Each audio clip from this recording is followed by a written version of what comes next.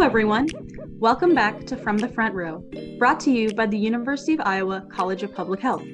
My name is Rada Villamurray, and I'm joined by Anya Moroza. And if this is your first time with us, welcome. We're a student-run podcast that talks about major issues in public health and how they are relevant to anyone, both in and outside of the field of public health. Today, we are speaking with Dr. Karen Brust. She recently took on the role of hospital epidemiologist here at the University of Iowa Hospitals and Clinics. Before that, she worked as an infectious disease clinician and director of infection prevention and control at Baylor Scott & White Health. Today, she is going to talk about what exactly a hospital epidemiologist is and what it's like to prevent the spread of disease in a hospital setting. Welcome to the show, Karen. Hi, thank you. Thanks for having me. I'm excited. Yeah, no, we are too. To start, could you tell us a little bit about your path? How you became a hospital epidemiologist? Yes, yeah. So it feels a little bit like a windy road. Thinking back at just starting medical school, the first thing I wanted to do was ophthalmology. So how I ended up in epidemiology is sometimes, several things happened along the way to get me there. So I obviously did my training in internal medicine, and then I did my fellowship in infectious disease. And really, I'm not sure that I had envisioned myself on this particular path, but I also didn't know a lot about it. And so one of the major things that happened during my fellowship that I think clued me into the world of epidemiology was a health fair event problem. We had a bunch of medical students and some staff physicians that had gone out into an underserved part of the community to do diabetes testing, free testing. And it occurred a very unfortunate event where the needle wasn't changed in between patient testing. We didn't know how many people could have been involved. We didn't know the extent of the potential bloodborne pathogen exposure.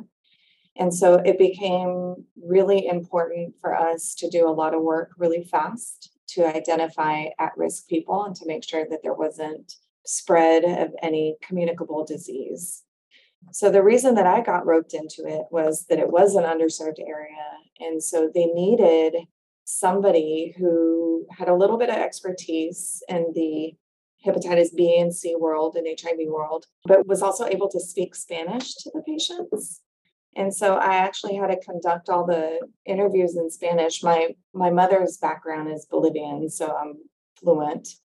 So I conducted all the interviews. We did baseline testing. We ran them through the whole gamut of follow-up testing. We had nobody that ended up exposed by this particular incident, but certainly it was dramatic and something that needed to be very well taken care of in a very ethical manner. And so it kind of piqued my interest in that point. And so when the outgoing infection control director was about to retire, I think I was kind of the natural person to take the lead.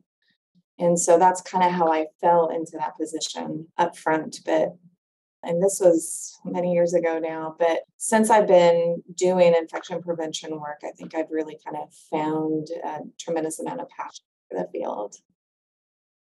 That's such like a relevant story. I wasn't expecting you to have that very direct story that led you to the field, but that would definitely be something that piques your interest for sure.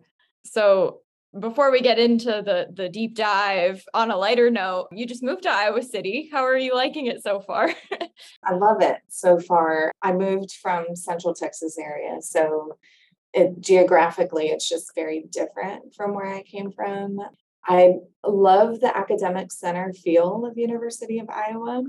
And I don't know, I almost feel like it's a city in and of its own within Iowa City. And I'm really loving that aspect too. But yeah, my family's up here. We figured it was kind of smart to move in the summer and not in the winter, since I'm going to have a really hard time this winter. I'm not going to lie. I think somebody needs to probably check on me this winter to make sure I'm doing okay. I do not do well in the cold. You're okay with this 100-degree heat? You're fine with the 100 degrees, but you're not? This heat this is fine. It's a little more humid. The heat's a little more humid than I'm used to, but I am vastly concerned about my mental health during the winter. Yeah. So we'll see how that goes. It's okay. We're all in this together in Iowa. We're all checking in on each other in the winter. There's even those lights that people have, the natural light. Yes. So we can get you one of those. Yeah. So Anya and I are actually both studying epidemiology at the University of Iowa, and we know that in general, epidemiologists are quote unquote disease detectives looking for causes of disease and how to control and prevent spread. So can you describe how that is in the real world within the hospital setting? Yeah, sure. It's actually really fascinating. And until you're kind of doing this work, I'm not sure that people realize what goes on behind the scenes to try to make sure that we're keeping the hospital environment safe. So we have various layers of investigative work. So our electronic medical record we can create algorithms and plug in certain data points that we query the electronic medical record. And then we create this feedback that tells us, hey, you might be having a problem with either X type of pathogen or X febrile syndrome. And then the team, because I have a large team here, we're able to conduct kind of these mini investigations constantly. So that's kind of one way that we find problems. Another way that we might investigate an issue is typically, we say an astute physician might notice something that is out of the ordinary for them. And I think kind of a great example of that would be when Zika virus hit Brazil. And so, all of a sudden they had an increase in the number of microcephalic babies that were being born in Brazil. And so sometimes it takes one physician to say, hey, this doesn't feel normal. Are you guys seeing something like this? And then broaden the conversation to really, the first things first, right? To see if there's actually a problem. And then you dive down deeper into the investigation. And then I think the third mode of finding any sort of pathogen that might be making the environment unsafe is actually active culturing of the environment, which is not done routinely in terms of day-to-day work, but it is done as needed to make sure that there are no problems. And we do it routinely when it comes to water testing to make sure that the water is free from pathogens. So it's a very interesting kind of work. When we do find the clusters of cases or we do find a bona fide outbreak, that is kind of where we do some major investigative work. And, I think that would be considered kind of the fun part of the job too, to try to mitigate some of these things. So just to expand a little further and get a sense of what it's really like, what are some of the main diseases on your radar at any given time?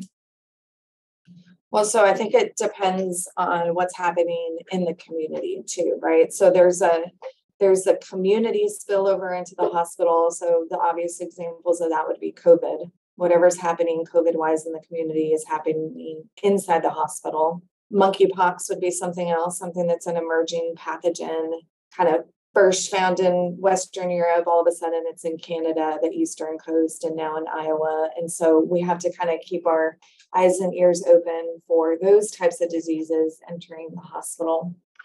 But then there's a whole set of other diseases, these nosocomial infections, right? These infections that occur within the hospital setting.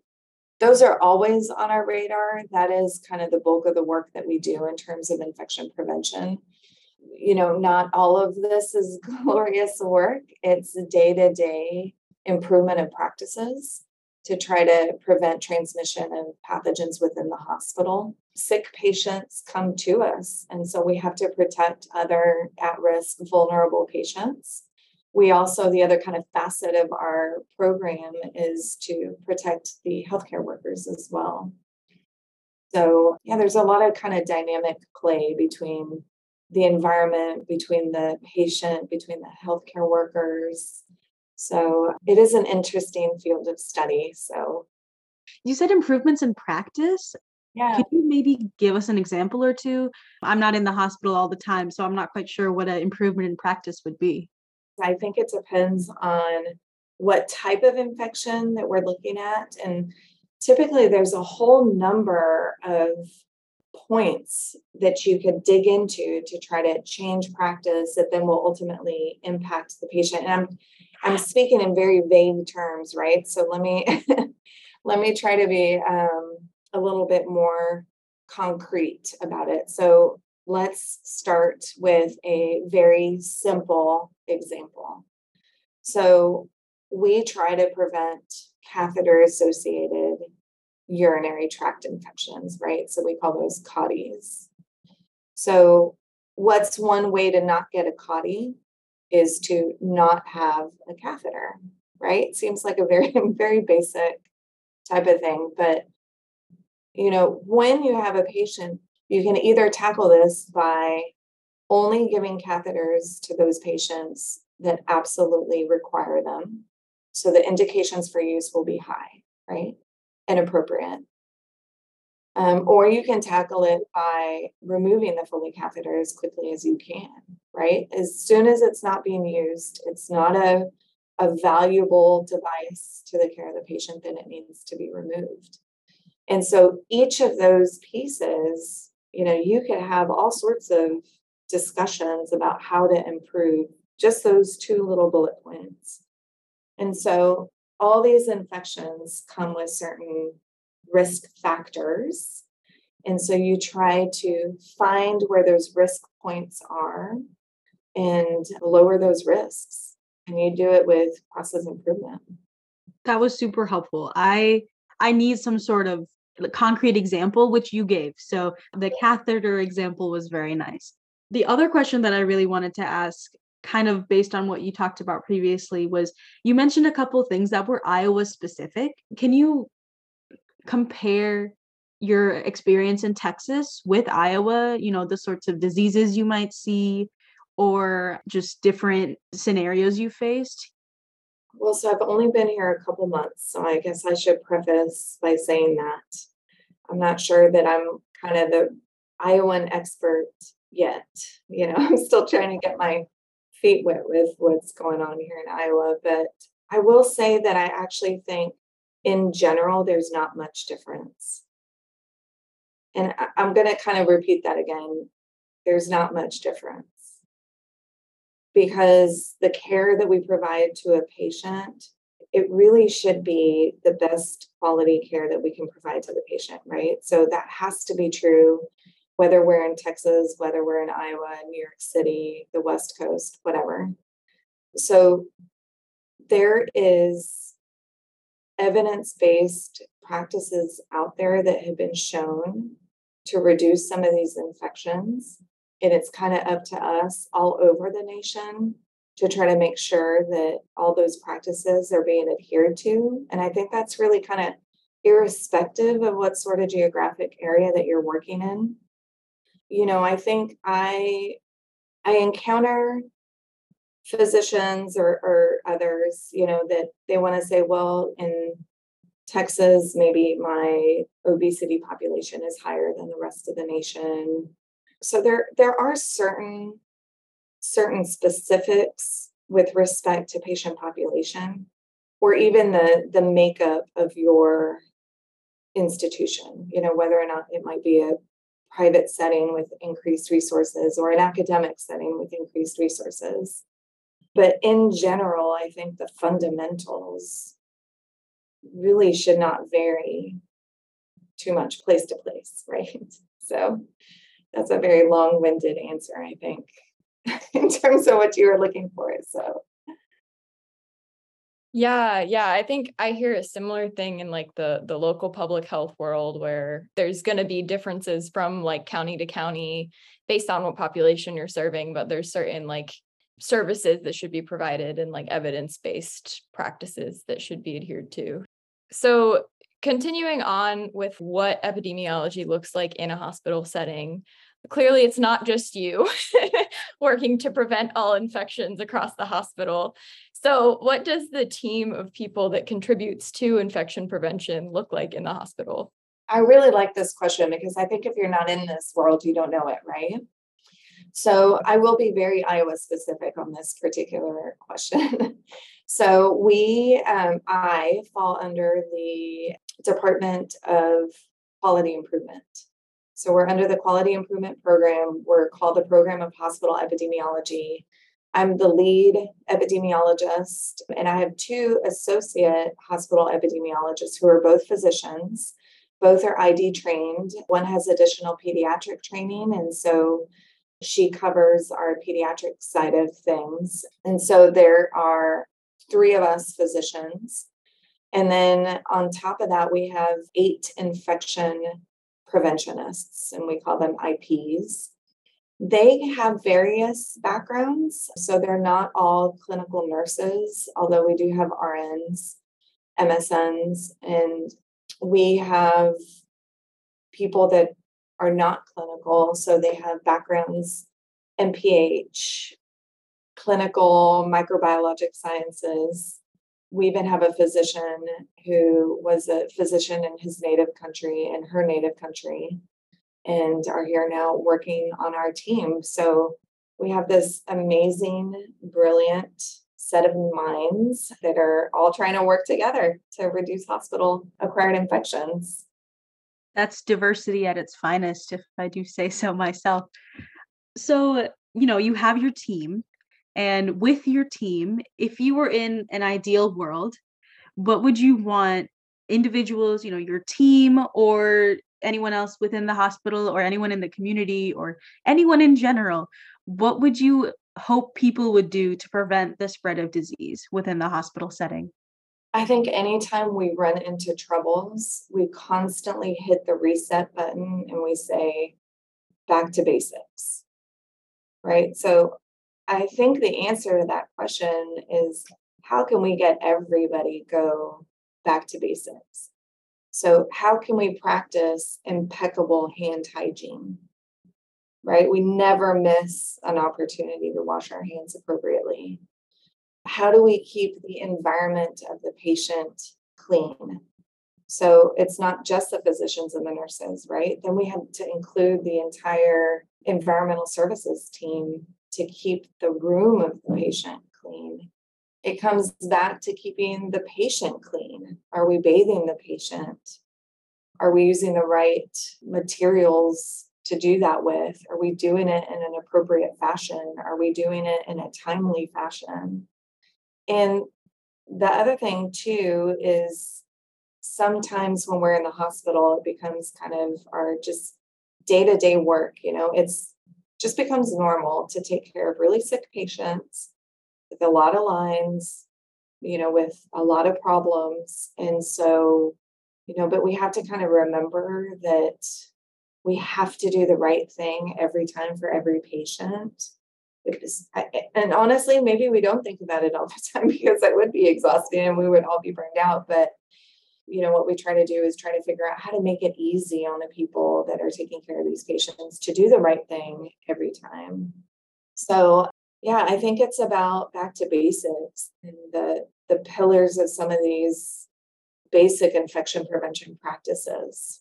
That's really interesting because I think sometimes we can think about all of these like cool new innovations, but really you also do have to focus on just like the basics and making sure you're maintaining what you're already doing, as well as maybe thinking about some of the more innovative things. Yeah. So kind of back to reality and outside of that ideal world where people do the basics. How do you keep up to date about the diseases that are in the hospital or that may pose a risk to your hospital? Again, I think it's kind of keeping up with the news. I never envisioned myself kind of tapping into some of these email notifications to keep on top of the latest news from both internal societies kind of things like the Infectious Disease Society of America or the Society of Healthcare Epidemiology. The journals, I think, is another kind of major route to keep on top of the information. I think an important thing that you said just now, and I'm going to kind of reflect back on that, you talked about kind of the shiny new thing. So sometimes, there is new information, there's new literature, there's new evidence-based practice that is hitting the journals. And I think that we have to also be very adaptable. We have to be willing to take what we've done and improve on it, right? So I think this is a recurrent theme, maybe process improvement, but keeping up to date on information, attending conferences with experts in the field, that's where we find this information to kind of make us progress with what it is that we're doing. Speaking of progression, you've been in the field for a while, over 10 years. That's what, yeah, that's crazy. How do you think hospital epidemiology has changed over time? Oh my gosh. And I don't think I'm that old, right? We're not trying to imply that you're old here. We're just, 10 years is a lot of experience. It is. And it's funny because I can remember all the stuff that we used to do in the past. And sometimes I cringe, in terms of, I can't believe we used to do that. But I mean, I'm not going to use any sort of COVID example because I think COVID is kind of, the quintessential example of things constantly changing and us trying to kind of, so I'll kind of tap back into something a little bit older. So recently, I call these my fact-finding missions, where I kind of go out onto the wards with people and try to figure out what it is that they're doing. So I actually went with our vascular access team nurses, which is a bedside nurse, who does this really gorgeous, sophisticated insertion, sterile technique of a central line. And I thought to myself, my goodness, we have come a long way. She had this wonderful way of creating this sterile barrier and to try to kind of keep it as sterile as humanly possible during the time of insertion to try to really protect the line from pathogens at the moment of insertion, right? Which is a high risk moment.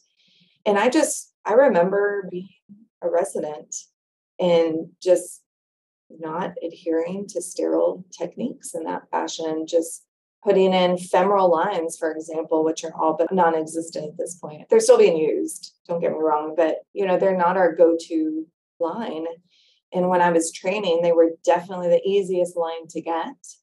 They were the ones closest to the groin, so they're going to be the ones that increase risk of infection. But we would I was kind of joking with them. I felt like we used to just throw them in from across the room. That's kind of the sterility that went along with it. And it's almost embarrassing to talk about, but it's the truth. I mean, we've really kind of evolved even in a short decade of time. And so just for background, a central line, that's like a needle into a major blood vessel. Yeah, exactly. So, you have to disinfect the skin, and then you have to make sure, the needle goes in the blood vessel, and then, they thread the catheter over that needle into the blood vessel and then pull out the needle. And all of a sudden you have several lumens of access to the vasculature of the patient. So you can give a lot of different medications at the same time, or fluids, or whatever the patient might need. So yeah, very, very different than how we used to do it. So yeah, but if that does get infected, then you have a blood infection, basically. Exactly. Yeah, blood is infected. Lots of more antibiotics, more time in the hospital. Exactly. Well, since you said it was embarrassing, we won't make you talk about it much longer. We don't want you to cringe here on From the Front Row. So can we talk a bit more about things that you do like, that, some skills that you think are important for hospital epidemiologists to have to prevent such cringe events? Oh, I can't believe I said that. Such worthy event. So, I think it's important to be a strong communicator. So you have to have effective communication to try to get this across to people doing the work, right? So I think it's really important to be able to build relationships with people across the hospital setting. So, I need to be able to build a strong relationship with my leadership here at the hospital, but I also need to build strong relationships with the person at the bedside who is placing that central line, or the nurse that's caring for that central line, or the person that's cleaning the room for the patient. These are all kind of critical aspects of the hospital epidemiologist role. I also think that it's important for me to know that it's not all on me, right? I'm just like this very tiny little piece in this larger program of hospital epidemiology under this larger program of quality improvement. And there's a whole group of people that kind of think like me and think it's important to improve patient outcomes as much as we are able to. So, yeah.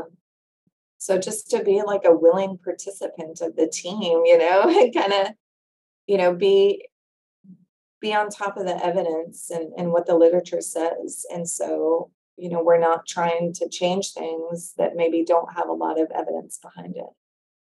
I like that, kind of being a team player and recognizing yourself in a larger system rather than feeling like it's all on you. Yeah, right.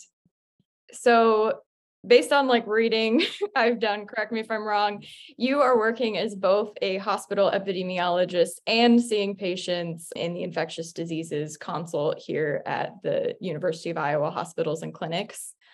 Can you talk a little bit about how the hospital epidemiology and the direct clinical care roles are different and how they complement each other? Sure. And again, I think I'm going to kind of dip back into my Texas role because I did have the same dual role back there. And so I can kind of speak to that a little bit better than what has happened in Iowa so far, but I suspect it'll be the same experience. So I thought really that it was critical to do the clinical piece of work because it complemented what I was doing in infection prevention. So I think there's one thing to kind of sit in a room and read a journal and talk about process mapping and process improvement. And there's another to see what's happening at the bedside with the workload, with how easy or how difficult it might be to do some of these things. And to really just be a colleague in the trenches, I think on some level, I think that that's important. And it's important to build relationships out there too, doing the work. One of the most recent examples is obviously the start of the pandemic. So very early in 2020, we had a very small group of ID physicians in my old hospital. There was only 6 of us. And so I was heavily invested in the planning for COVID and all of the PPE, all the personal protective equipment that we were going to be using for the COVID positive patients as they entered the system, where we were going to place those patients, what rooms were they going to be in, what was going to be the way that we walked into the unit, the way that we walked out of the unit, what was all the air circulation, everything going to do, right? And it was by far the busiest time that I've had in my career ever. And on top of it, I went in to see patients. Why? Because I needed to know that what we were putting on paper, policy-wise, was feasible. And I had to make sure that the way that we were feeling in terms of our protection going into the patient's room was adequate. And so all of these things, I think, really are more complementary than they are diverse. So like, I think doing both pieces of work is really the way to do it. I have a hard time envisioning the epidemiology position without the clinical work. What I'm hearing is that it helps you keep in touch with reality. Not really reality, but it helps you keep in touch with what you're there to serve in your epidemiologist role. And then in your infectious disease role, you're getting the background you need to make the more informed epidemiological decisions. Right. Yeah. Again, I think it's kind of being a team player, making sure that policies and guidelines are being adhered to on some level. I get to kind of just be eyeballs on the ground, right? Just to make sure that some of these things that we're trying to implement are actually being done. And then if they're not being done, find out the why behind it. And I think sometimes that's easier when you're out there and sharing a patient with a nurse. What are the hurdles? What are the barriers to doing the right practice? And sometimes those lines of communication are much more open when you share the care of the patient, because you guys know that you're both on the same team and working towards the same benefit of the patient. And so I get a lot of valuable information when I'm actually taking care of patients at the bedside. Yeah. Yeah. Bringing it back to your time in Texas and now your role here at the University of Iowa, I was kind of wondering what you're most looking forward to. You're in a new setting, a new environment. Iowa is not Texas. I'll say that. There's quite a lot of difference. So is there something that you're really looking forward to? Yeah. And I'll keep this more on the professional rather than the personal side, I think.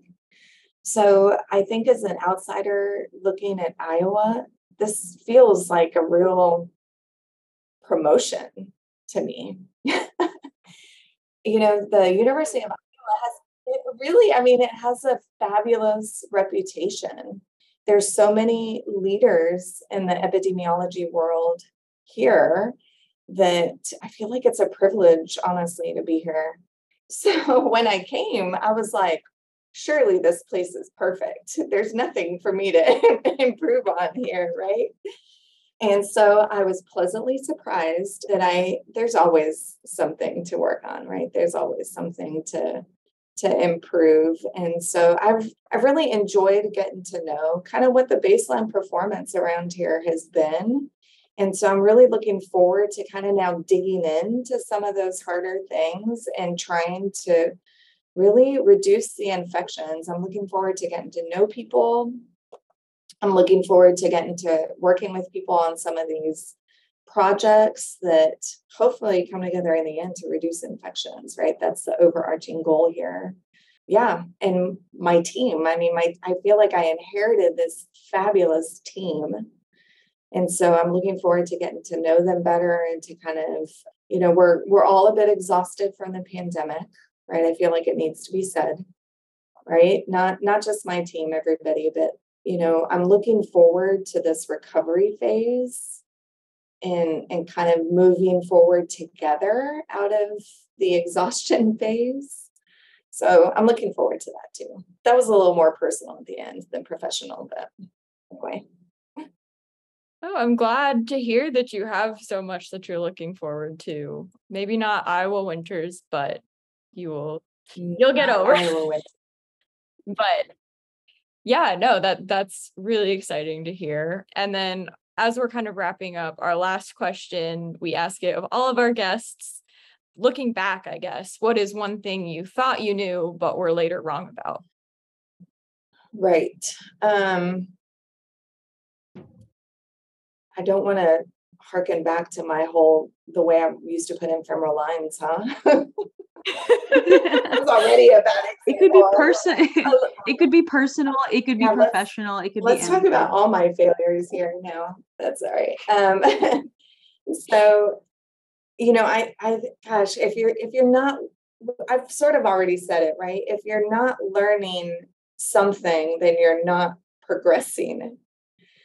And so you just have to be adaptable. You have to be ready to shift, pivot, learn, progress.